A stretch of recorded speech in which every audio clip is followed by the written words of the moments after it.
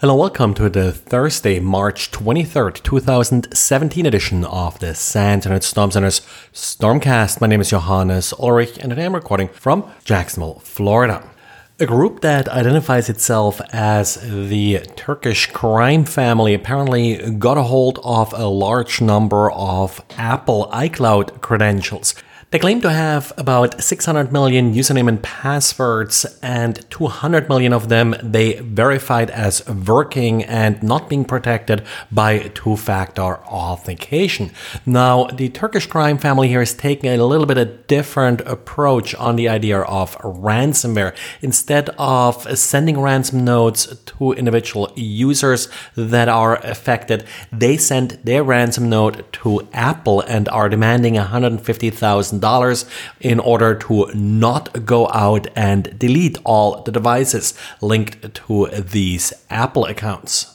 Now, it's pretty hard not to link your Apple device to an iCloud account. You don't necessarily have to allow logins via iCloud or having the device erased via iCloud, but in particular, the latter is a common security feature in order to prevent your data from falling in the wrong hands once a device has become stolen or lost.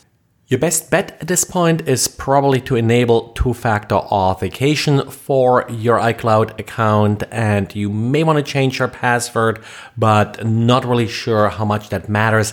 It's not really clear where they got the data from, so whether these are passwords that leaked from other sources like other leaks that just happen to work for iCloud as well because users reused passwords, or if they got phished. That's another common source for these passwords, in particular for iCloud. And lastly, whether or not they got leaked from Apple itself, but at this point there's no indication that this happened. Another way to protect yourself, of course, may also be to create an offline backup of your device in case it does get erased via iCloud. You still have that offline backup.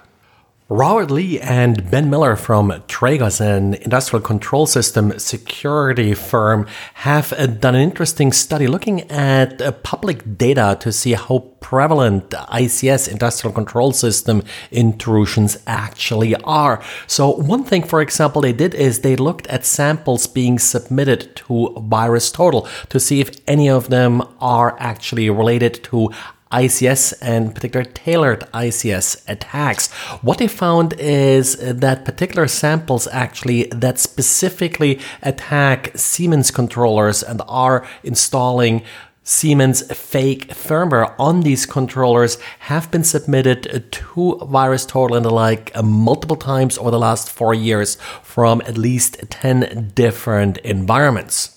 They also, and that's probably less a surprise if you ever looked at some of these samples in VirusTotal, found that many non-malicious but probably somewhat confidential pieces of software have been uploaded to these tools and may have been identified as malicious, even though they're not. The big problem here is that generic tools like VirusTotal, they're really targeting mostly desktops, in some cases server environments, but industrial control systems with the unique kind of software they're using are often not really well understood by these commodity tools. And Trend Micro came across an interesting piece of malware. It's a variety of WinT or WinNTI, and it uses GitHub as part of its command and control infrastructure. I'm not really surprised. We have seen pretty much any website that allows users to edit content being used that way. Same with GitHub. GitHub, of course, allows you to host files, and these files can be abused as a command and control mechanism. The difficult part, of course, from a defender's point of view is that sites like GitHub are often whitelisted, that you're not looking very closely at traffic to these sites just because they're commonly used for non-malicious purposes. And about 2 weeks ago, a vulnerability was found in libpurple. libpurple is a library being used by various instant messenger programs in order to support different instant messaging protocols. And one of these pieces of software is Adium. Adium is probably the most popular multi-protocol instant messaging software on OS X. And yes, it's still vulnerable to this bug because apparently Adium hasn't updated libpurple yet, and you have to update it via Adium. Sadly, looks like the developers at this point are somewhat non-responsive, so we'll see how this goes, but be careful for now with Adium. This particular vulnerability does essentially rely on an XML parser issue and can be exploited against OS X.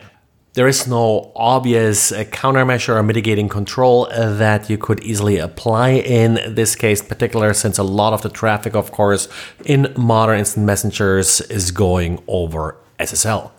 Well, and that's it for today. So thanks again for listening and talk to you again tomorrow. Bye.